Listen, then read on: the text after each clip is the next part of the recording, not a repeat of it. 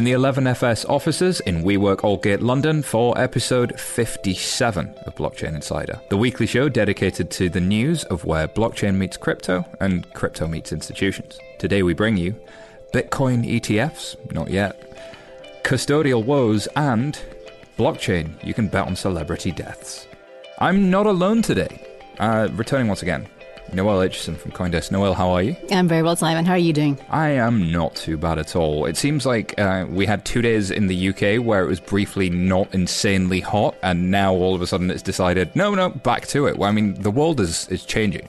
Well, I would just like to say I live in Spain, and you think this is hot? Touche. We're joined by Vinay Gupta, the CEO of Materium. Vinay, how are you? Not bad at all. I just came back from a holiday, and this is the first real work I've done. Here we are. You call this work? Yeah, I was going to say, does this count really? Almost. And it means I have to turn my brain on. Not really, no. You can't hear this, listeners, but Vinay did a sad face for having to use his brain. And last, but by no means least, Stefan Mulray, who's Global Head of Market Structure and Innovation for Financial Markets at ING.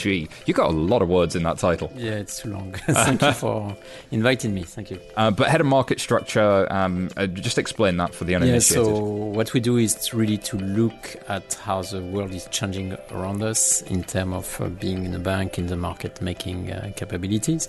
And believe me, it's changing fast. And looking at how we adapt to it and what we have to do to prepare to be relevant for our clients in the next few years. Cool. All right. So before we get started, I just got to thank the sponsors, R3. Today's episode is brought to you by R3. And their platform is Corda, the only blockchain platform that they say removes costly friction in business transactions.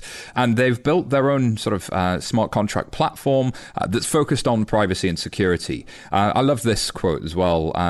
You know Gideon Greenspan, don't you, of Multichain? He recently described Corda as compelling but strange. And it is pretty compelling. One of the things people often say about R3 is like, oh, they're E-Corp from Mr. Robot. They're so evil. But actually go look at the code here. And when people do, they tend to find it pretty compelling. So if you want to do that, you can head over to r3.com or you can go to corda.net to learn more. And apparently they have a 60-day free trial of Corda Enterprise. So give that a go. Let's see what happens. Alrighty, without further ado, let's get started. First story from Bloomberg.com. A US Bitcoin ETF launch in 2018. Good luck with that one. And that's all from the headline. What do you think about this, Noelle? Are you going to walk us through the story a little bit? What's going on here? What's the background? The background is that I don't even remember how many months, at least a couple of years, various institutional entities have been trying to get approval to list a Bitcoin ETF, which is an exchange-traded fund, which would allow institutions to, in a fairly liquid way, be able to have exposure to Bitcoin. And not just institutions, right? So through your stock broker, you could go buy the ETF through Hargreaves Lansdown or through Vanguard or whatever else. In theory, you would be able to just buy access to Bitcoin in a way that's far less complicated and in a way that looks like everything else you do. True, but I think the retail aspect of that is not quite as interesting as it used to be, because it is relatively easy now to buy Bitcoin through one of the big exchanges, and the UX of the wallets is getting easier and easier. I think the big thing, what the markets have been getting excited about, is the possibility that pension funds could have access to exposure, which they haven't before. And that's real money. That is what could move the market. That particular article that you were referring to was a bit strange in that it was mentioning that we shouldn't be able to have volatile ETFs. I mean, that's not what ETFs are about. You can have volatile ETFs. It's not about the volatility. And the SEC has yet again struck down the Winklevoss Brothers application to... Struck down in the private lib. Yes, is it Winklevoss Brothers or is it Winklevi or what's the plural there? But anyway, yet again, they have struck down their application to list an ETF on the grounds that the market is not yet developed in terms of infrastructure. So we'll come back to the SEC's reasoning in a bit, but we've got our very own real-life banker here, Stefan. Volatility, it must be a bad thing, right? Well, yes and no. It depends who you ask, definitely. And some people will seek volatility and want to have that. Others try to protect it to as an investor based on investment profile. Exactly right. So post-financial crisis, the search for yield has kind of pushed into high tech, and there aren't a lot of assets that really give you a return. So your pension fund that's trying to grow your nest egg, they're looking around and they're scratching around for what's actually growing these days, given low interest rate environment, lots of quantitative easing. So the cash you have is worth less. Not worth less, but worth less than it was. I can see Vinny nodding, but it's true. People are looking for different products in a way, right, where they can invest, and this was probably a way to, as you said, to invest in those new products. And the pension funds are limited anyway in how much they can invest in volatile investments, and that is designed to protect the cash, but they should be able to, I think we can already agree that even the regulators agree that they should be able to get some additional return within the parameters of safety. As part of your portfolio, like if less than 2% of your portfolio is in emerging market equities, then you're okay with that. If most of it's in bricks and mortar and bonds and treasuries and so on. And so your investors will know this because it's public information. Yeah, it's part of their deal sheets in a way, and their structure of their fund, and it's documented and declared. And, absolutely. But what the SEC is very concerned about is the possibility of manipulation. And we have seen many headlines recently, Tether is just one that comes to mind, of possible manipulation in the cryptocurrency markets. And that is not fair to the average investor, the possibility that big boys can manipulate behind. And we do have to realize that a large part of Bitcoin trading, if not most of it, is done OTC these days. The OTC market, the over-the-counter market, is growing much faster even than the retail market because that's where the institutions are moving. They're not dealing through the retail exchanges. They're dealing OTC because that's where the liquidity is, and that's not transparent. Well, so this is the question that comes from ccn.com. Apparently a commissioner at the SEC disagreed with the agency's rejection, and there seem to be a couple of motivations going on here. One is a question about, will Bitcoin even succeed, so should we bother regulating, which I think is a question that the one that's being challenged. Is it a regulator's place to judge whether this innovation succeeds or fails? I'm not sure if that's the case. But the other piece is, and I think the material concern is around market manipulation. So one of the things is with a centralized exchange, it's very clear what controls they're doing, what jurisdiction they sit inside, and how they're managing the potential for market manipulation. And that's something we see in financial markets. Both you see market manipulation and you see controls for market manipulation. They're concerned, though, about the crypto-to-crypto exchanges outside of the US where you can't necessarily manage that. So, Vinny, you look at this from a bit of a different perspective. You were the project manager on the first release of Ethereum. You've been involved in the idea of decentralization and the different forms of governance for decades now. How do you analyze the agency's response here, the regulator's response here, and should we fear decentralization? Well, in a nutshell, the regulators made very clear where they were in the pre-Trump era, right? Mm-hmm. So Obama goes to South by Southwest in 2016 and reads the Riot Act, right? Eventually, these technologies will lead to problems doing even simple things like tax collection. This is going to give us problems. We cannot allow ordinary Americans to walk around with Swiss bank accounts in their pockets. Mm-hmm. And I passed that article around everybody and said, look, this is the red flare, right? Then the Americans give you 2 years for the smart money to leave, and then they just come in and cover the entire surface with napalm and light it, right? It's what they did with electronic gambling, right? The online casinos, they just gave the signal for the smart money to leave, the smart money left, and then they just napalmed the rest of it. So I think that we're living on borrowed time bought for us by our good friend Donald Trump, right? The reason that we haven't seen decisive action by the US government to make a decision on how to do this regulation is because the executive is relatively uninterested in putting any time and energy into figuring out some quibbling little financial market things.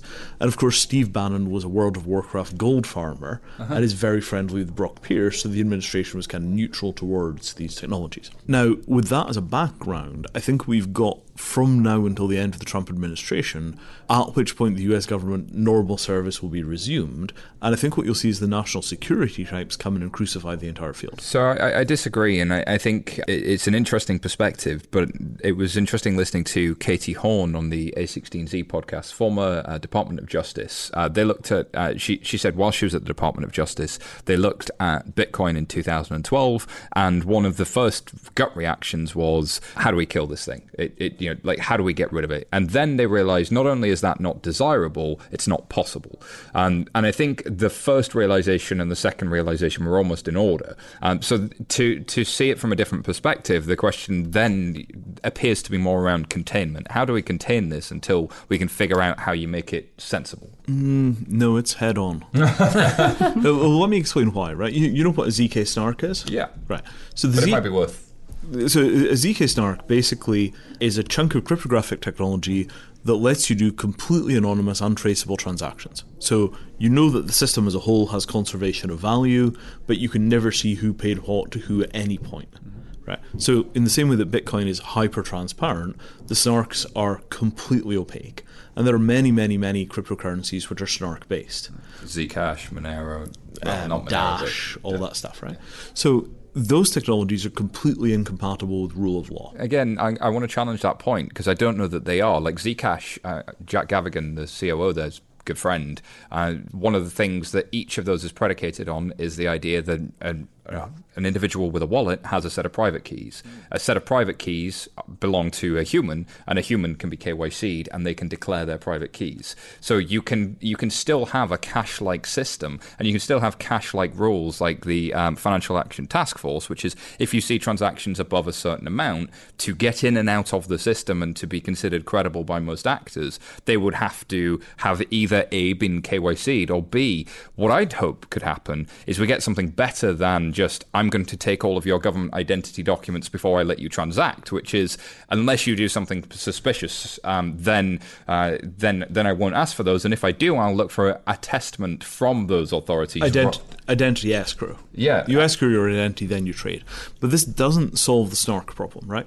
In theory, you can watch the gates where money goes in and out, but then you've got the OTC markets. Mm-hmm. So if you've got an OTC market with snarks, forget it. There's no way to follow the money. And I think that's what's worrying a lot of folks is there are these crevices that you can kind of creep down, and it comes down to the SEC. But don't you think it's a bit like what happened to the internet in the beginning, right? So they didn't know how to regulate it because it was innovating so fast that you try on one corner and somebody creates something else, right? And they're in this same position now that they try to understand, and boom, by the time they understand, there is something new coming in, and they're afraid that if they regulate this one, the new one will not be regulated, and then they pull back and they freeze everything. My general experience right. of policymakers and regulators, though, is they're some of the most informed on this subject I've come across. I mean, I think the general perception is, oh, look at those government fools and blah, blah, blah.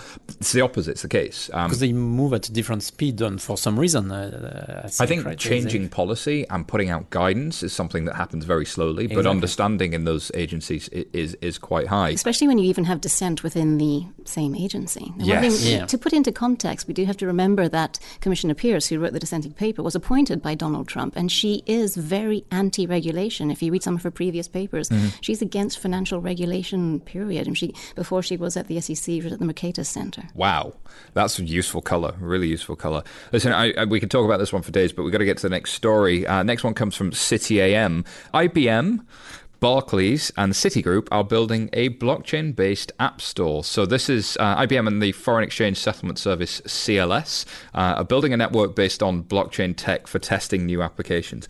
9 financial institutions, including Barclays and Citigroup, apparently are signed up to participate. They've called it Ledger Connect, and apparently it's going to be this agnostic platform that offers apps done by different vendors for a variety of services.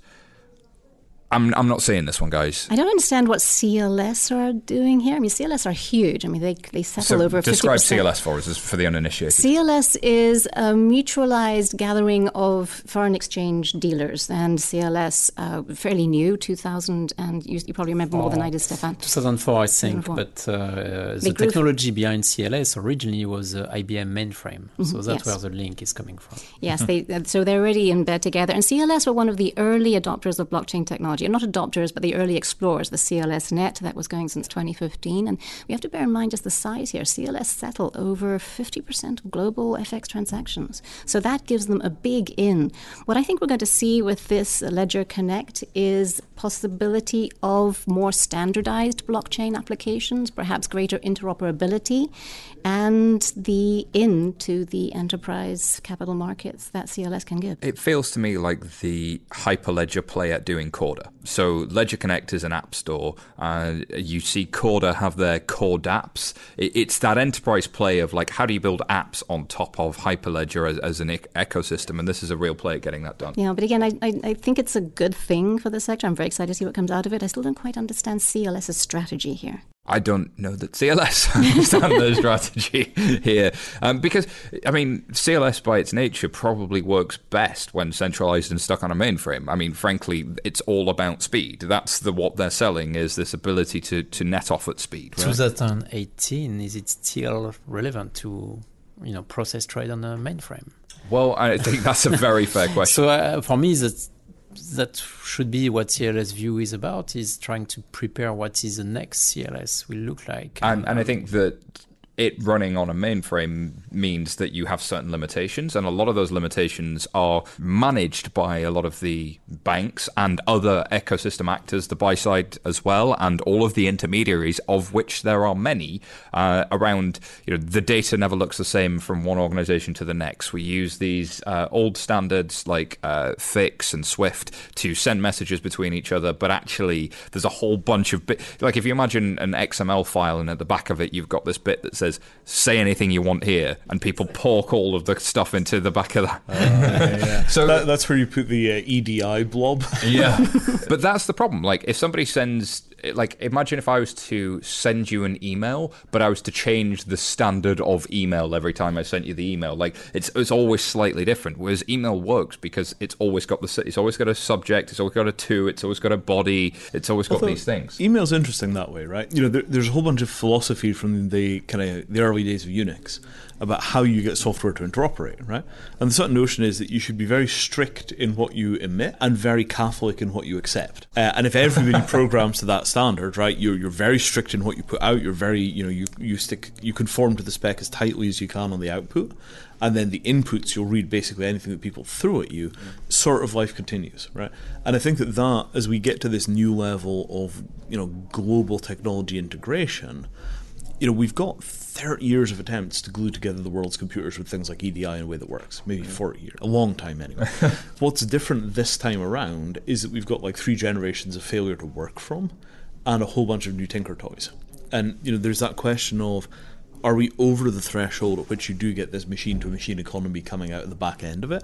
Or is this going to be another one of these high watermark things where all these things get rolled out and all looks great, but at the end of the day you still wind up going back to centralized processing? Yeah, and I think, so this is why, so it's Dr. Lee Brain at Barclays who has got a knack for saying something really insightful while sounding like he's not saying too much.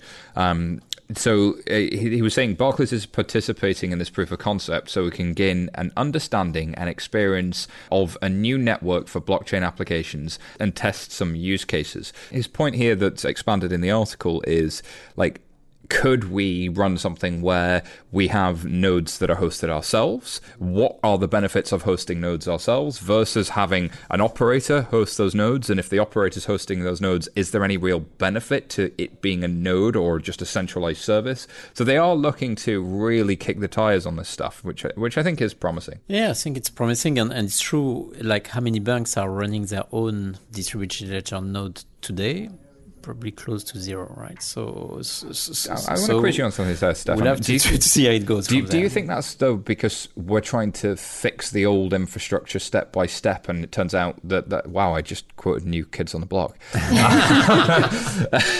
Is it because we're trying to do the old asset classes with new tech versus surely the opportunity here is going for some white space and going for something, just not doing the same old shit basically? Yeah, but it's hard because your brain is modeled for, I see from the bank point of view, you've been doing that for 20 years. Not just your brain, more, right? your regulators. Yeah, your regulators, your infrastructure, the feeds that you have with your systems internally, etc. So it's very hard to scrap that and start fresh. Yeah, I mean, it's the regulators are at the heart of that question, aren't they? I mean, if the regulators are like, yeah, sure, do what you like, the banks will innovate very, very quickly. If the regulators are as they've usually been, the banks will have to be, kind of creeping along at the pace that they can rotate personnel in and out of the regulators. You know, I have a question for Stefan. What kind of use cases do you see for the banks of something like Ledger Connect? What would they get out of it? For me, personally, I see that it's another technology like Corda Enterprise that people can play with, right? And having CLS being one of the biggest FX, technology behind the bank systems, probably they can attract some of those FX ecosystem there that Corda doesn't have that many FX application yet. So it could be cost savings. Yes, so a lot of the application we look at banks is more on the back office side and cost saving optimization. But if I'm an executive and I just go, well, this is never going to be real, it's years away, what's your pushback on that? Or do you have one? And I'm an executive and I say this is years away, it's never going to happen, like all of this is crap. And this I had it many times. I can imagine. But I had it many times 3 years ago. I did less 2 years ago. And I think now the people or even venture capital firm would say, well, it will never happen, it will not work. Start to disappear, right? It's like global warming, right? Yeah. You have less and less people, except one in the US who doesn't think global warming exists, but people are starting to turn around that thing and start to see real application happening. Right? We are still in the early days to see the banks using real application in distributed ledger, but it's getting real now. So there are less pushback than there was. I remember saying I was briefing a journal whilst I still worked at Barclays several years ago, and I sort of explained what I saw the business case as, and they went, oh, well, that's not very exciting, is it? And I went, well, by the time it arrives, it's not very exciting. Like, punk rock is only exciting before you're allowed to do it. Once you're allowed to do it, it's not as exciting. When and your once when your parents get involved, it's it's like, exciting. oh no, how could they like that? To be fair, if they'd wanted to do something exciting, they would have given people Bitcoin accounts, right? Would have been cheap, would have been easy, uncomplicated. You've already got all the KYC, right? They could have done it. Any of the banks could have done it trivially easily. Well, it's interesting that in the US, Fidelity does have a partnership to effectively do that. Now, it's a partnership and they've not integrated it directly, but they are looking at doing it directly, which is, again, why I think that the thesis around banning smart money won't happen. But speaking of bans, though, there is a story here from CoinDesk where BBVA can't hold cryptocurrency, and that's a problem. So, Noelle, you've got some background on this. BBVA recently announced a trial in which they did some loans, and it was a private blockchain linking to a public blockchain, which turned out to be Ethereum. And it's fascinating they were actually linking the both. I asked them why they wanted to do this, and they explained to me that they do believe that linking to public blockchains has the advantage of recording the transaction and the transparency. But the problem is they cannot hold cryptocurrency, although even that is slightly misleading. The EBA, the European Banking Authority, does not forbid banks from holding cryptocurrency. It is not forbidden. It is discouraged, which is actually pretty much the same thing because nobody really wants to attract the attention of the EBA. Yeah. But it is not forbidden. The banks like BBVA, who are experimenting on this, and hats off to BBVA for their thinking on this, they're way ahead. They are using the Ethereum testnet for this. What they want to do is show the banks that there's nothing to be afraid of here. Mm-hmm. And what is especially interesting here is the possibility, if not the likelihood, that we will see big regulators at the EBA level starting to treat utility coins differently from security coins. If the EBA starts to agree with BBVA and its peers that the public blockchains have a use in finance in terms of transparency and connectability and interoperability, then that is going to probably require the holding of some utility cryptocurrency. I see this more of a procurement question than a kind of banking question. So am I procuring a service? Yes, I'm procuring the use of a public blockchain. How do I do that? Well, it's denominated in these tokens. They're like credits. It's like buying airtime. Oh, okay. Like, that's a very different question. So what's the material risk of that? It's a very different question to, are you holding cryptocurrencies? Are you speculating on that evil, funny internet money, as Vinay once said? Yeah. But I mean, it's only different if you don't look at it too closely. Because at the end of the day, right, you still wind up in a position where a bank has a key pair, right? There's some set of authorizations for who's allowed to move coins around. And the only question is how many coins are in the wallet and who's allowed to pull them out. Mm-hmm. If it's the trading teams that are pushing them in and out, and it's a lot of coins, you're in one regime. If it's the tech guys who are pulling them in and out, and it's, $25,000 worth of tokens, you're in another regime. And I think, so banks are very used to, well-versed in creating controls around things like this. You have controls for all this sort of stuff. So, and this Although, EBA... right, the banks, generally speaking, don't have any of the infrastructure necessary to manage cryptocurrency key pair, whether it's just being used for trading or whether it's being used for speculation. The actual mechanics of doing the custodial of crypto inside of a bank are much, much worse than they look. It's a really hard problem. And it comes down to the Basel rules as well. I mean, how do you get your capital reserve requirements adjusted for cryptocurrencies? But if you're holding, I don't know, I mean, how much ETH do you really need to do 10,000 transactions in over the course of a year? Like, really? So, and especially on the pilot level. So the fact that I like this statement, they're erring on the side of caution. They've abided by the European Banking Authority recommendations not to use native token of Ethereum. So not using that token comes from guidance, I think, that came from January 2015. It's one throwaway line in a bit of guidance that nobody's ever gone back and challenged. There are regulatory sandboxes now. This is like the FCA killing the soft. You see this?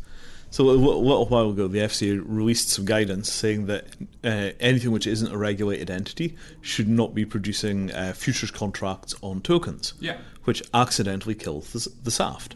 So if you want to be, on the good side of the FCA, right now on paper, you can't use the SAFT anymore in the UK. Which is the difficulty I think a policymaker or a regulator has, which is their concern is defining their own regulatory perimeter and issuing guidance on their perimeter. Their concern, so that what they don't do is imagine all of this whole new world exists, put themselves in your shoes and really necessarily understand what you're doing until years later when the conversation evolves. And I think, as you said, Noel, the regulator isn't one voice. It isn't one massive blob of thought. It's lots of different humans with lots of different opinions. So I found this one interesting because you could use a sandbox for this sort of thing, and I'm surprised that that's not been the approach, and maybe they'll look to do that in the near future. There's one other interesting aspect to the BBVA story that I think has been a bit overlooked, and that it's one thing to have the transaction of the loans on the blockchain, but what they've also done is put the process of negotiating said transaction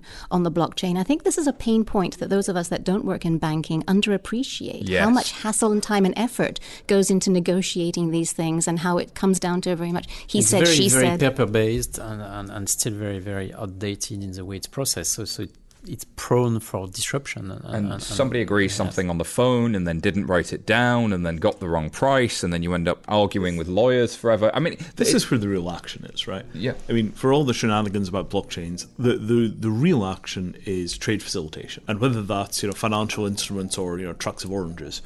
At the end of the day, I mean, a third of the staff in banks are probably there basically to push paperwork around deals and to do reconciliation. The big four, 60, 70, 80% of their staff, you should 5 years out never have to reconcile another thing ever for anything. That would be an ideal state if you could get internal programs to do change to work. But that's a different thing. But that's, but I mean, the driver for that's 10% of GDP. Yeah, no, right. and I think that piece is really key. That massive difference it could make to not just a local economy, but a global economy. And I think we need to flip the problem from a regulator's perspective away from what's inside my regulated perimeter to, from an industry perspective, what are my risks and what should I do about those risks? So disclosure. I'm a founder of Global Digital Finance. I'm a believer in code of conduct. That's one route. Crypto UK are trying to do something similar. I saw that Digital Chamber of Commerce just put out some guidance. I do think we will start to see marches towards this. I think the big driver here is One Belt, One Road. I mean, the Chinese are going to roll out so much digital infrastructure as they do that, and they're going to roll it out as, ruthless old America style techno-imperialism. Right? China's internet is going to be their blockchain solution for doing trade facilitation. And if they get that right, all of the B2B trade will be on the Chinese infrastructure and all the B2C stuff will be on the American infrastructure. And they're tying it in with hardware as well. Yes, they are, right? So, while we're all here monkeying around with our little regulators, the Chinese are preparing to basically eat the future. And on that bombshell, I'm going to move us to the next story. So Bloomberg.com, Mike Novogratz's crypto firm, apparently lost $134 million in the first quarter. So Galaxy Digital's trading business had $13.5 million of losses and an additional $85 million of unrealized losses on their digital assets. But Mike Novogratz came out and said, I'm very proud of the progress that we've made since the beginning of the year. He's the chief exec, and we've assembled a world-class team with deep institutional knowledge, and they currently have around $280 million of assets, including digital assets and investment, according to their disclosures. What I like here, the transparency and the disclosures, and that he came out and just tucked this on the chin. But is this just the fact that he was building a fund in a bear market? I think or is there more here? Yeah, it's back timing, it's a bear right? market. Yeah, it's a bear market. And I think the headline is misleading, and this annoys me so much. I mean, $134 million is a lot. But it has to be put into context. It's just a number. If you don't put it into context, it's meaningless. If you have a $134 million loss and you've got $1 million in capital, then you're in deep shit. If you have that level of loss and you've got $200 million in capital, as they seem to have, okay, it's bad, but it's not quite the same thing. And it's not a realized loss. Right? Absolutely. Paper market to market. And so what he's done is he's got the bad news out of the way. Institutional investors, they're pretty much universally going, so what? They don't care about historical losses. They also don't care about absolute losses. They care about returns going forward. Yeah. And given what markets have done in recent weeks, what I think is actually probably more interesting about this is a big institutional investor doing big institutional things like disclosing where they're at, which actually we've probably needed for quite some time. And the maturity of the funds in this crypto asset space is really starting to come up a level or two. Yeah, and frankly, they could have lost a lot more money. That's actually not a bad result, given that it wasn't, bear market doesn't really begin to describe what crypto does. It's like, extremely hungry, ravenous polar bears invade your kitchen kind of market. They're listing tomorrow, I think, or something, aren't they? Don't they start quoting tomorrow? Really? I didn't know this. I hope they start to quote on one of the Toronto Stock Exchange. TSX, I believe it is, if I haven't. Look out tomorrow. for that. So that will have been last week as you listen to this. No, wait, that will have been Wednesday as you listen to this. Okay. I saw Novogratz speaking in the last couple of months, and he's very impressive. Up close, he really knows his stuff. So I think this is also important in terms of caliber, right? Yeah. The biggest shift that I see as kind of an old-timer in crypto, because my tenure goes back to the mid-1990s, is that we're finally at the point where people that are domain experts outside of the crypto world are coming into the crypto world. So you're beginning to meet people that are legitimately really good at like provenance of art, who are like, let's do blockchain for provenance of art, whereas it would have been a bunch of clueless kids who said, hey, what about putting art on the chain? And what they knew was blockchain. And that incoming of the subject matter experts, this is why the funds are professionalizing, because you've now got fund guys running crypto funds rather than crypto guys running crypto funds. And in some ways that's a sad transformation, like, oh, all the funds going out of it. But on the other hand, this is also why you don't have like $300 million worth of other people's money that went up in smoke just from the core Ethereum team shipping bad software. Yeah. And I think that your parents got into punk rock moment is definitely starting to happen. But actually, that creates opportunity. So, Stefan, we were saying earlier, the search for yield is pushing people this way. But actually, there's still things missing from that market. Like, as you look at it as somebody who's worked in banking, the custody solutions are still early. There's the questions from the regulatory standpoint. Like, if you were to rank what you think the issues are that you would hear before a big bank would even look at it, what do you think those challenges are? Flip it around. In one way, we solve a lot in the last few years, right? So now we are in a maturity model where we can create stuff around it, and that's what the example of the fund is one of them, but the product or what BBVA is doing is another example, right? So we are in the beginning to creating the application to do that. What we don't have as a challenge is, yes, we don't have that many proof points or what are the successes of the people who created that, except from the early adopters who make money out of it. But it's not what the banks are looking at. They're looking at real business solving issues to that. But I don't think there is technical challenges anymore. It's more regulatory challenges, perception from your investors or your shareholders, reputation risk still to do. And what's it like in the bank's boardrooms now? Are you seeing buy-in at the highest level?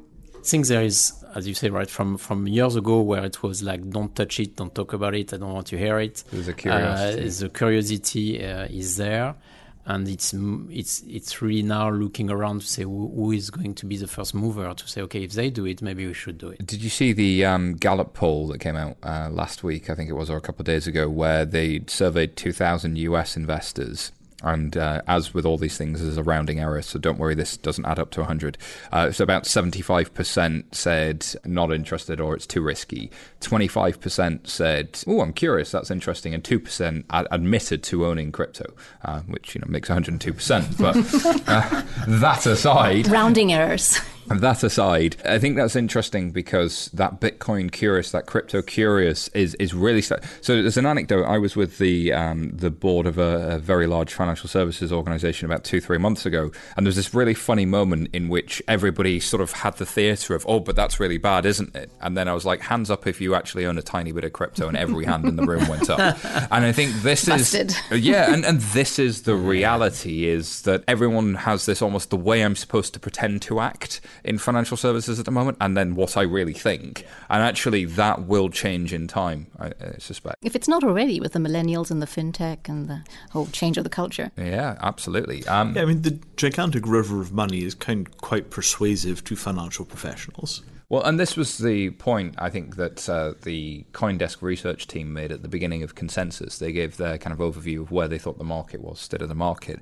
And the first thing they did is, the old Adam Smith quote, which is, don't trust the butcher's ability to deal with meat, trust their self-interest. Don't trust the banker's ability to deal with money, trust their self-interest. It's kind of the key.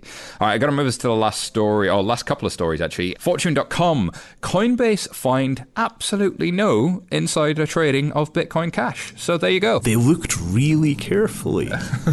Should we just move on? They found nothing? So therefore there's nothing. Wow. I do have a question, maybe near the answer. Coinbase, the price went up of Bitcoin Cash, and obviously it was it could have been insider trading. But then just a few weeks ago, Coinbase hint to the market that they're thinking of listing a handful of coins, and the prices shot up. And we haven't heard anything since. And to what extent is that market manipulation? Well, so there's always this fine line between disclosures and transparency and moving the market. So you're damned if you do, you're damned if you don't. I think this is a hard one, though, because in crypto, will it get listed on a market really does drive the price. And there are these Telegram groups where the rumors of that stuff are used to push shitcoins onto bag holders, frankly. But, I mean, the fundamental question is, did the folks inside buy before they made announcements? And that's what it boils down to. But you can't tell because the wallets are anonymous. Yeah, you see, right? So the notion that we're going to be able to impose any kind of financial regulation in terms of price manipulation in these markets, it's just not going to happen. See, I would love to see something like the senior management regime, which is in order to be someone senior with decision-making processes inside of one of these organizations, decentralized or not, then you should disclose what your holdings are. And I would love to see, the optimist in me would love to see the community enforce that as much as regulators do. But it's completely impossible to audit. There's no way to prove that somebody doesn't own something in this domain, right? So, I mean, the problem that we're always going to hit is, it's bad enough with Bitcoin, but it's much worse once you've got ZK Snarks on the table. There's just no way to close the rat holes, right? And we have this kind of persistent fantasy that we're going to be able to domesticate these things. Hell no, right? You can domesticate them in as much as you can have coins where you have to be whitelisted in order to be able to own a coin. Well, then this is the Japanese approach. There are a few like that, right? But you're always going to wind up with open source technologies based on things like Snarks, which are really serious blacknet financial systems, and the possibility of exterminating those requires massive policing of the internet in a way that we've never done before, or you just accept they run. And I think the big shift that you're going to see here is, one branch of the technology is becoming more and more and more legitimate, at which point they're eventually going to just get rid of the coins, because the trade facilitation stuff that you can do with crypto is completely independent of the coins. The coins are irrelevant. Well, so I wonder if the tokens themselves don't have some value, because this is the argument about, is a depository receipt, the way we record assets today, valuable, or do we need to change that into something that is a cryptographic token? And could you do that on a centralized service? Yeah. Oh, absolutely, right? But that branch, right? That branch is pretty easy. It's pretty predictable. We know what's going to happen with that. In all probability, the financial institutions will be strongly discouraged from using essentially wildcat central bank of the internet funny money, and they'll get moved onto central bank digital currencies. right? You guys are grown-ups, you know how this is going to go. In the long run, do you want your monetary policy designed by a bunch of nerds that you can't even identify? Or do you want it done by sensible people like us, the government? Speaking of designing monetary policy, the next story comes from the wonderfully named Nathan Sexer, who is the Chief Communication Officer of Consensus. He sounds a little bit like he's like a James Bond ripoff, but slows against your name aside. This is the Consensus State of Stablecoins 2018, and stablecoins are kind of either, depending who you talk to, they're either just kind of pseudoscience and a bunch of crap, or they're the next big thing. And indeed, Andreessen Horowitz, A16Z, have invested into one of these thingies. So what's a stablecoin, Vinny? The hope is that you can have some system for issuing a token, and you can have some reserves and some underlying assets and a bit of this and a bit of that. And what it will result in is, a fluctuation of 1 or 2% around a target price, and it will stay there relative to the dollar. Which, yeah.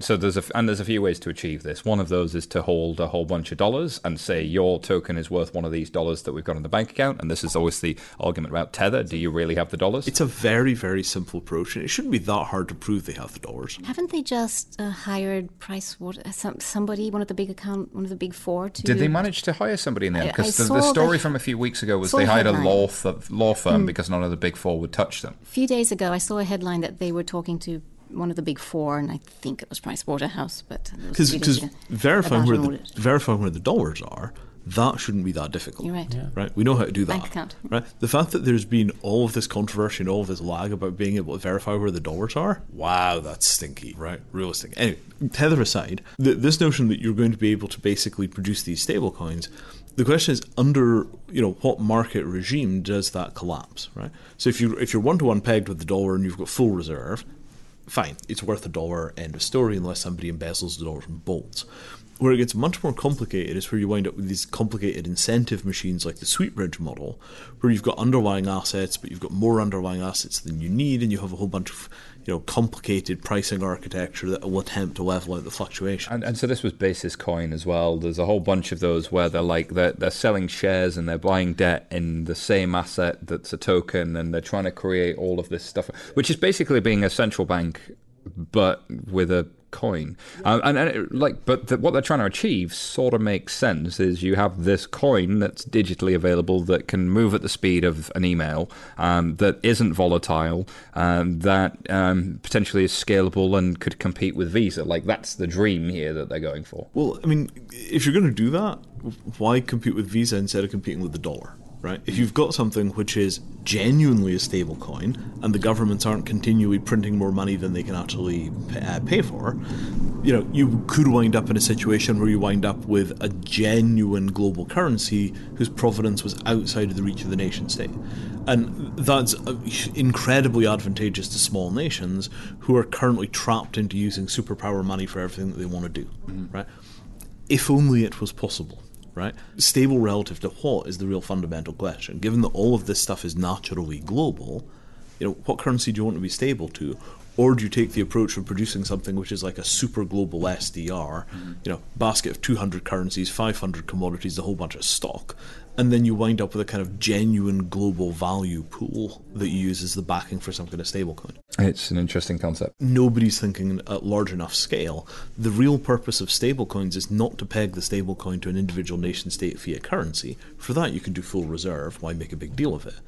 Right? The issue with the stablecoins is how do you produce something which is more stable than any of the global currencies? And Bitcoin locked in the monetary policy on, its funny-looking exponential graph. That's not the only possible monetary policy for a central bank of the internet. Central bank of the internet. Yeah, and it does bring back the question to utility versus speculation.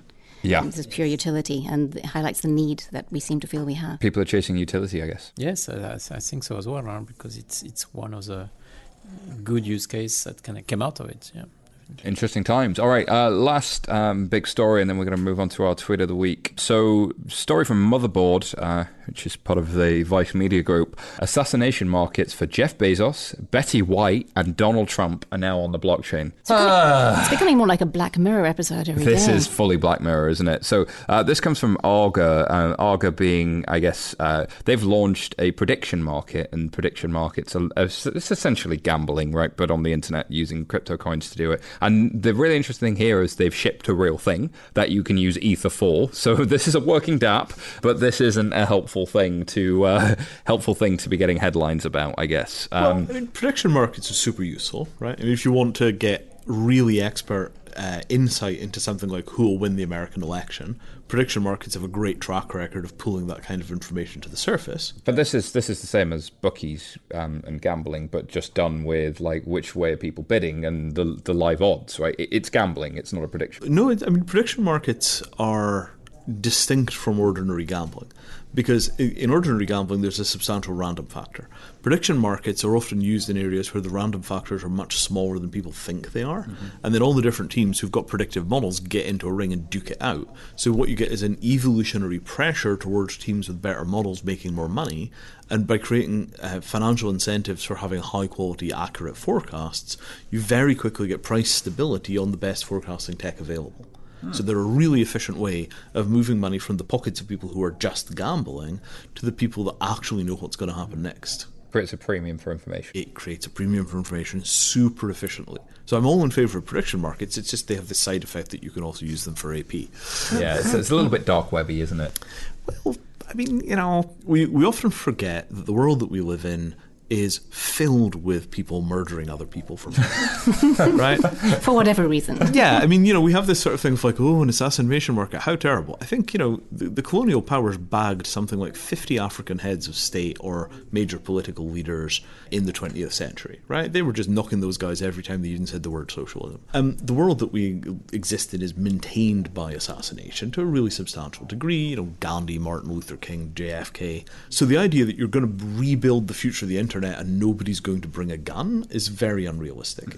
All that it is it's the real world online. What I find interesting about it is what this means for people who are trying to prevent such types of behavior, and now the transparency that's available to them. I think there's this really interesting counterintuitive benefit to this stuff. It seems scary when you look at it, but it's like using Bitcoin is a great way to get caught laundering money. Using this is a great way to see who's at risk. I'm absolutely sure that, if anybody actually shoots somebody based on an assassination market, they're going. There's no way they're going to evade capture, right? Yeah, exactly. Because the actual mechanics of people hiring hitmen. When you actually look at things like the prosecutions around this, and I've got some interest in how AP works. When you actually look at the way that those markets work in the real world, it's usually a bunch of idiots talking to undercover policemen. Practically all of the people that want to go and hire hitmen wind up talking to undercover cops, because for the undercover cops, they're basically just sitting there with an enormous bag, like, oh yeah, you got another one, right? Yeah, get in the bag. Your ex-wife, did you say? Yeah, sure, no problem, get in the bag. And the idea that you could actually just casually set this stuff up on the internet and have it not be wall-to-wall undercover police, it's unrealistic. Yeah, exactly. Right. Like the Silk Road story. Yeah, well, most of the dark markets are full of law enforcement. Yeah. Absolutely. We've already got super efficient mechanisms for suppressing assassination, which makes me wonder about the optics, right? Because there's this theatre of it's all so bad, this decentralized internet stuff, and actually it's creating a lot of transparency to some of this negative activity. But we've got to move on, Vinay. I can listen to you for hours. This is for we'll put some stuff up on social of Vinay's best bits, because you do have a habit for these sound bites. They're just unbelievable. But I got to run us through some stories we didn't have time to cover. I have no idea what this domain name is. Cheapicap.com. Apparently the Salt CEO's suspicious exit triggers scam accusations. Interesting one. Forbes.com, the world's first baby born on the blockchain in Tanzania. I don't know if this was a virtual baby. I know it was a real baby, wasn't it? But their legal identity was put on a blockchain, which... it's also not the first time. This has happened before. It happened back in the early days of Bitcoin. But this is the classic, we did the world's first. Yeah. Plenty of marriages. I don't know about baby registration. I'd heard about it. It must have happened. Yeah, I'm like somebody will have done it, but it'll be in an op return on Bitcoin somewhere, and nobody will know what it means. Yeah. So this is the world's first one that got a press release. That's quite good. That got a press release. abc.net.au. Bitcoin billionaire Brock Pierce wants to transform Puerto Rico into a crypto paradise. Go read this one, people. This is on the back of a Rolling Stone article, which was largely a puff piece about good old Brock Pierce not doing colonialism at all with crypto. How much would it actually affect Puerto Rico, what he's thinking of doing? Quite a bit. How so? Well, I mean, the notion, suppose you get substantial regulatory change and you could bring in a whole bunch of new financial services industries to place that otherwise has no chance of getting them, right? I mean, if they had think of if they had a Cayman Islands level of financial activity in Puerto Rico, total game changer, right? So the notion that you could basically plonk your kind of, crypto Caymans there rather than the actual Caymans, you can just about make the argument that'd be a lot of jobs. You're going to need auditors, you're going to need, accountants, all the rest of that kind of stuff. The question is whether any of the other political vision comes along, or is it just a financial services shop? And I think that's what we're meant to see, because a lot of this is highfalutin, hoity-toity. We're going to make people's lives better. Look at my Chestahedron type stuff. I never believe any of that stuff, right? I mean, because it is, as an old timer, right? The problem that crypto has always had is that people have confused finance and politics. Crypto is fantastic for finance, and it's failed at every round of politics. Just where we are. Fair point, well made. All right, it's tweet of the week time. Tweet, tweet, tweet, tweet. It's the tweet of the week. Tweet of the week. Okay, so tweet of the week this week comes from one and only Vitalik Buterin with his Twitter blue tick, non-giver of Ether. Which is trying to get around those ETH scams. So the tweet here is, I think there's too much emphasis on Bitcoin or ETH or whatever ETFs, and not enough emphasis on making it easier for people to buy $5 to $100 in cryptocurrency via cards at corner stores. The former is better for pumping price, in other words, ETFs are better for pumping price, but the latter is much better for actual adoption. You know Vitalik pretty well, Vinay. How do you feel about this? I think that basically everybody is still thinking that the main application for crypto is going to be B2C and C2C. And I think that's not true at all. I mean, I think the real game in crypto is cleaning up the enormous mess of B2B invoicing, trade facilitation, invoice factoring. There's kind of, $40 trillion a year of transactions that are essentially not automated in any meaningful way. People are still emailing each other PDF files. So I think the consumer stuff is more or less perfectly served by credit cards. Credit cards are amazing. They work really well for consumers, but it's not like you can use, B2B credit card payments to do things like transfer hundreds of tons of goods. So I agree with your disagreement of this tweet, which is essentially, we've got to get this into the hands of consumers to live up to the original vision. But I don't know that the original vision was right. The mess is in B2B. Would you agree with that? Yeah, definitely. I think probably it's because the adoption was starting on the consumer side. So people are talking more about it and it's more mature. But on the B2B side, it's where the big thing will happen. But it's still very early stage. So I think we have to continue to push for it. It's almost like you need to download this podcast next week to find out what happens next in this ever-changing space. Before we go, speaking of which, though, get in touch, listeners. Tweet us at BChain Insider with your questions. We're 11FS. We like to listen to you. We're at 11fs.com, and we're building banks for people. We're building real products, and we have a platform called 11FS Pulse that allows you to see all of the wallets and all of the user experiences that are out there. So get in touch. And by the way, we're hiring. So get in touch. We're looking for talent, and go to 11fs.com and hit careers, then hit apply. Make sure you hit that apply button. We need talent. We need people. We're growing like a weed. Alrighty. Noelle, where can people find out more about you? On Twitter at Noelle in Madrid, where it is hotter than here. See how she got that in. Also, don't forget to check out coindesk.com. Brilliant, thank you. Vinny? Materium.com, which looks like Ethereum, but with an M at the beginning, where we figure out how to make smart contracts into legal contracts. And Stefan? At smalred on Twitter, and you can see me on LinkedIn as well as Stefan Malloy. Brilliant, thank you so much for being here. And I got to thank the production team, our producers, Petra, who's not here, but Laura, who is here. Hello, Laura. And of course, Holly, our regular editor, and also Michael, who's back in the editing seat today, and our media team, who do awesome things. And thank you for listening.